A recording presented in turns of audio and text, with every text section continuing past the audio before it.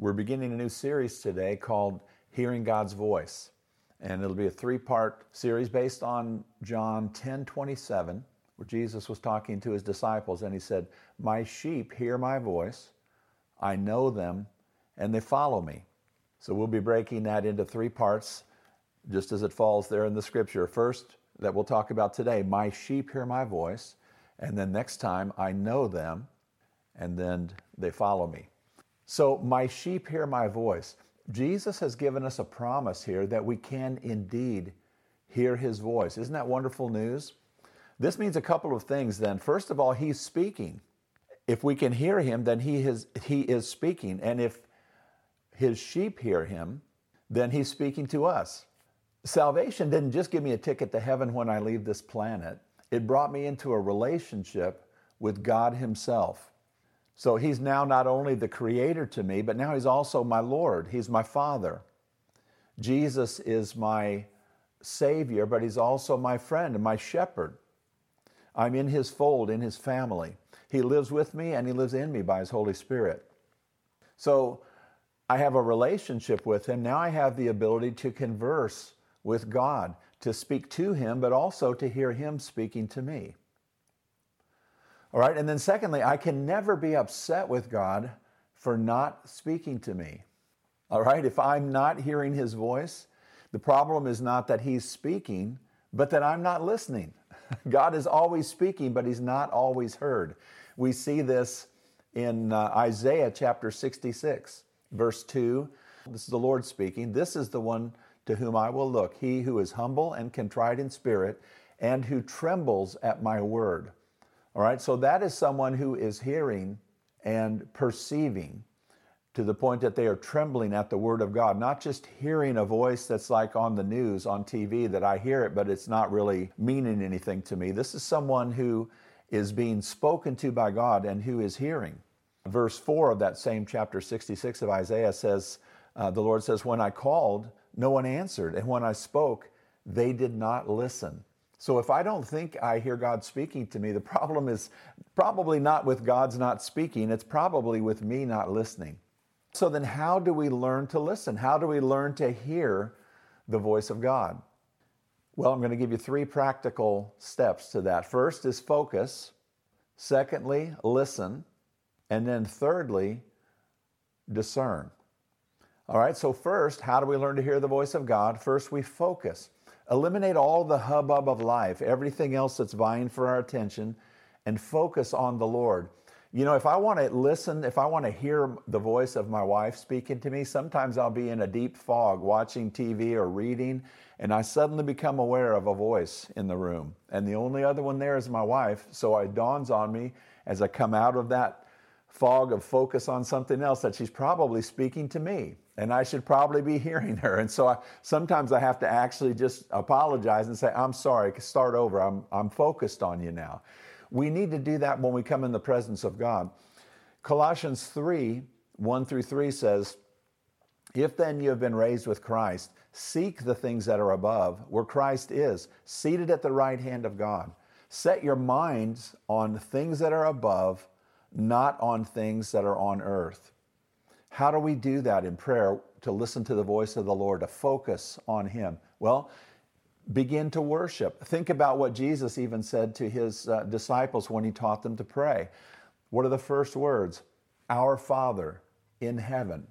We begin to focus our attention on him specifically, immediately. Our Father in heaven, hallowed be your name. We begin to think in terms of worship. Begin to worship him. Begin to read the Bible or pray in tongues. A good habit, a good practice to be in is to see yourself before the throne of God, which is the reality. We are seated together with him in heavenly places. So that's not a vain imagination. That's a reality. See yourself before the throne of God as you set your mind on the things above.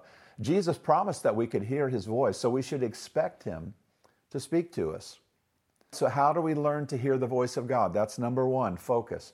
Number two, we simply listen. You know, sometimes we just need to stop talking. Psalm 46:10 in the New King James Version says, "Be still and know that I am God." Sometimes we just need to learn to be still. Isn't it frustrating when you're trying to communicate something to someone, but they just keep talking? Sometimes we come before the Lord in prayer and we do all of the talking, even if it's not simply making requests, even if it's praise, if it's reciting scripture, if it's speaking in tongues, even sometimes we just feel like our mouth has to be engaged in communicating to God. But communication is two-way. So we certainly speak to Him. We're told to bring Him every request with supplication and with thanksgiving so that we will not be anxious, so that His peace will guard our heart and our mind. We're told to do that, aren't we? But sometimes we just need to stop talking and listen. Learn to be still and listen for His voice. Another part of listening is learning to meditate. Think about what He's saying to you. Joshua 1:8 says, "This book of the law shall not depart from your mouth." In other words, you shall always be speaking it. It shall always be what you are talking about. This book of the law shall not depart from your mouth, but you shall meditate on it day and night. And the word translated meditate there means to murmur or to mutter, or by implication to ponder or to imagine or to think upon. Have you ever walked away from a conversation knowing that you needed to think about what was said to help you understand what they meant? Don't rush your conversations with the Lord. Learn to do that. Make time to ponder, to meditate, to think about what you believe He is saying to you, whether it's through Scripture or whether it's in prayer, hearing His voice, the inward witness. However He's communicating with you, which we will talk in the next section where He said, I know them. We'll talk more about how He knows what we need to hear and He knows how we need to hear it and the different ways that He speaks to us. But however He is speaking to you, learn to ponder it, to meditate on it. Don't just hear Him and then rush off to other pursuits, but think about, meditate on what He has said to you. David said in Psalm 63:6, New Living Translation says, I lie awake thinking of you, meditating on you through the night. All right, so focus, listen, and then thirdly, discern. There's three internal voices that you might hear when you're praying. Those three are Satan, yourself, or God. And of course, we're trying to learn to hear the voice of God. Let's talk about Satan for a moment. John 10:10, we know it says that the enemy comes, Satan comes, to kill, to steal, and to destroy. So if you're hearing a voice in prayer, ask yourself, does what you hear add to you or does it take away? Does it steal, kill, or destroy something in you? Now, we're not talking about killing unrighteousness, right? We're not talking about something that would take away unholiness or anything in you that is unlike God. That, of course, is God, but He will convict, not condemn. He will be adding to you even in that process, not leaving you with that sense of something being killed or destroyed or stolen from you. Does what you hear bring peace or does it bring doubt and confusion? The devil is the author. He's a liar and he's the author of all confusion. And he always tries to sow doubt. Revelation 12:10 calls Satan the accuser of the brothers. So does what you hear condemn you or accuse you? That's not God. That would be the voice of the devil. Does what you hear accuse someone else to you? Satan is the accuser of the brothers. God will never condemn or accuse someone else to you. He's not a gossip. How do we deal with it if it's the voice of Satan? Well, James 4:8 tells us very clearly that when we're submitted to God, which is how we've come in our focus and we're listening, that we can resist the devil, it says, and he will flee from you. We really don't have to be fearful about the devil speaking to us. The more we learn to hear the voice of God, the less we hear the voice of the devil, the more we are clear on this discernment. Another voice that we could hear could be yourself. Sometimes what you hear is just you, your own inward thoughts and musings. Jeremiah 17:9 says, the heart is deceitfully wicked. So we have to understand that we are not our own best counselor, are we? Our heart, someone said the heart wants what it wants. There's times when we could easily lead ourselves astray with our own counsel, and we have to learn to discern when we just want what we want and when we're actually hearing the voice of God. Now, I want to caution you here, though, that just because it's something you already think or something that you desire doesn't necessarily mean it's not God speaking to you, because God knows us, and He talks to us through our own thoughts and desires. So it doesn't necessarily mean that you thinking something you've thought before or something you would really like to see happen, it doesn't necessarily mean it's not God. It's just that we need to continue to discern between our own voice speaking to us and the voice of God speaking to us. And simply, the more you learn to focus on Him, the less you'll be caught up in your own thoughts, and the more your mind will be clear to hear your voice, and you'll know it is Him. So thirdly then, the voice of God. John 16:13 says, when the Spirit of truth comes, of course the Holy Spirit, He will guide you into all the truth, for He will not speak on His own authority, but whatever He hears, that will He speak. The voice of God will never say anything that is contrary to Scripture. When God is speaking, why would He contradict Himself? Scripture is His word, and He will never speak, of course, contrary to Scripture. He will never speak in a way that is contrary to His nature. He's never going to speak harsh and mean and ugly to you, or say something unholy and have to come back and apologize to you later. That will never happen in a conversation with God. He is able to convict you, to discipline you, to be very straight with you. Of course, we want this. Hebrews 12 says that without the discipline of the Lord, we are illegitimate sons, and we don't want that. We want to be corrected by the voice of the Lord. We want to hear Him when He comes to discipline us and to correct us, to bring change to us. But the voice of God will always convict without condemning. He will always correct without being harsh to us. And it will always have the heart and sound like the voice of a father, because that's who He is to us. So learning to discern the voice of God, I want to say that it's certainly not impossible. It's really not even that hard, but like any other worthwhile pursuit, it just takes practice. So begin to practice hearing the voice of God. And here's a good test. I just want to encourage you. Submit what you hear to the Word of God, to the Spirit of God, and to the people of God.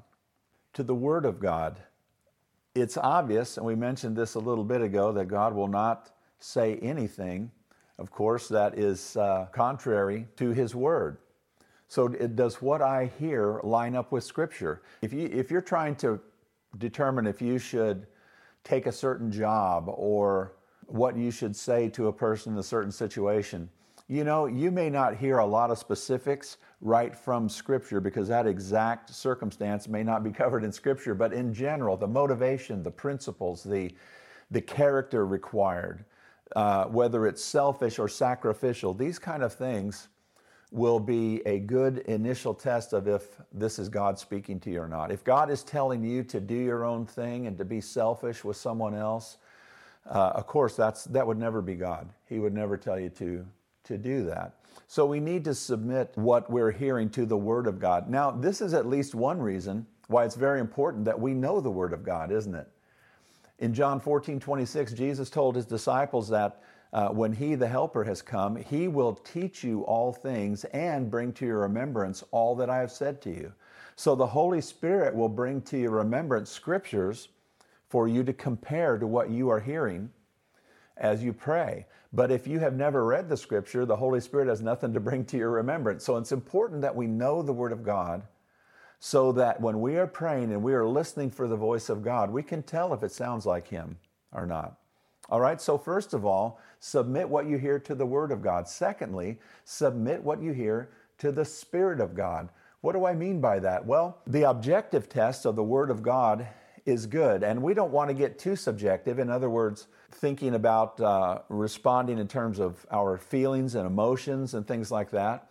And yet, this is a relationship with a person that we're talking about. It's not strictly objective.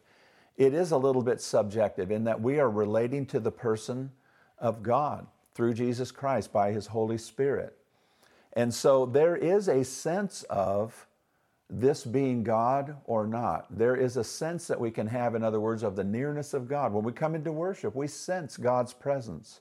We don't see Him. We can't measure Him. We can't view Him clearly, but there is a sense that that is God and not an enemy and not just my imagination. All right, so when we're listening for the voice of God, there is a sense that, all right, that sounds like God. That is it lines up with Scripture, but also it seems like God. There's a sense of His nearness or of His comfort or of inspiration or faith. All right, so we submit what we hear to the Spirit of God. And then thirdly, we can submit what we hear to the people of God.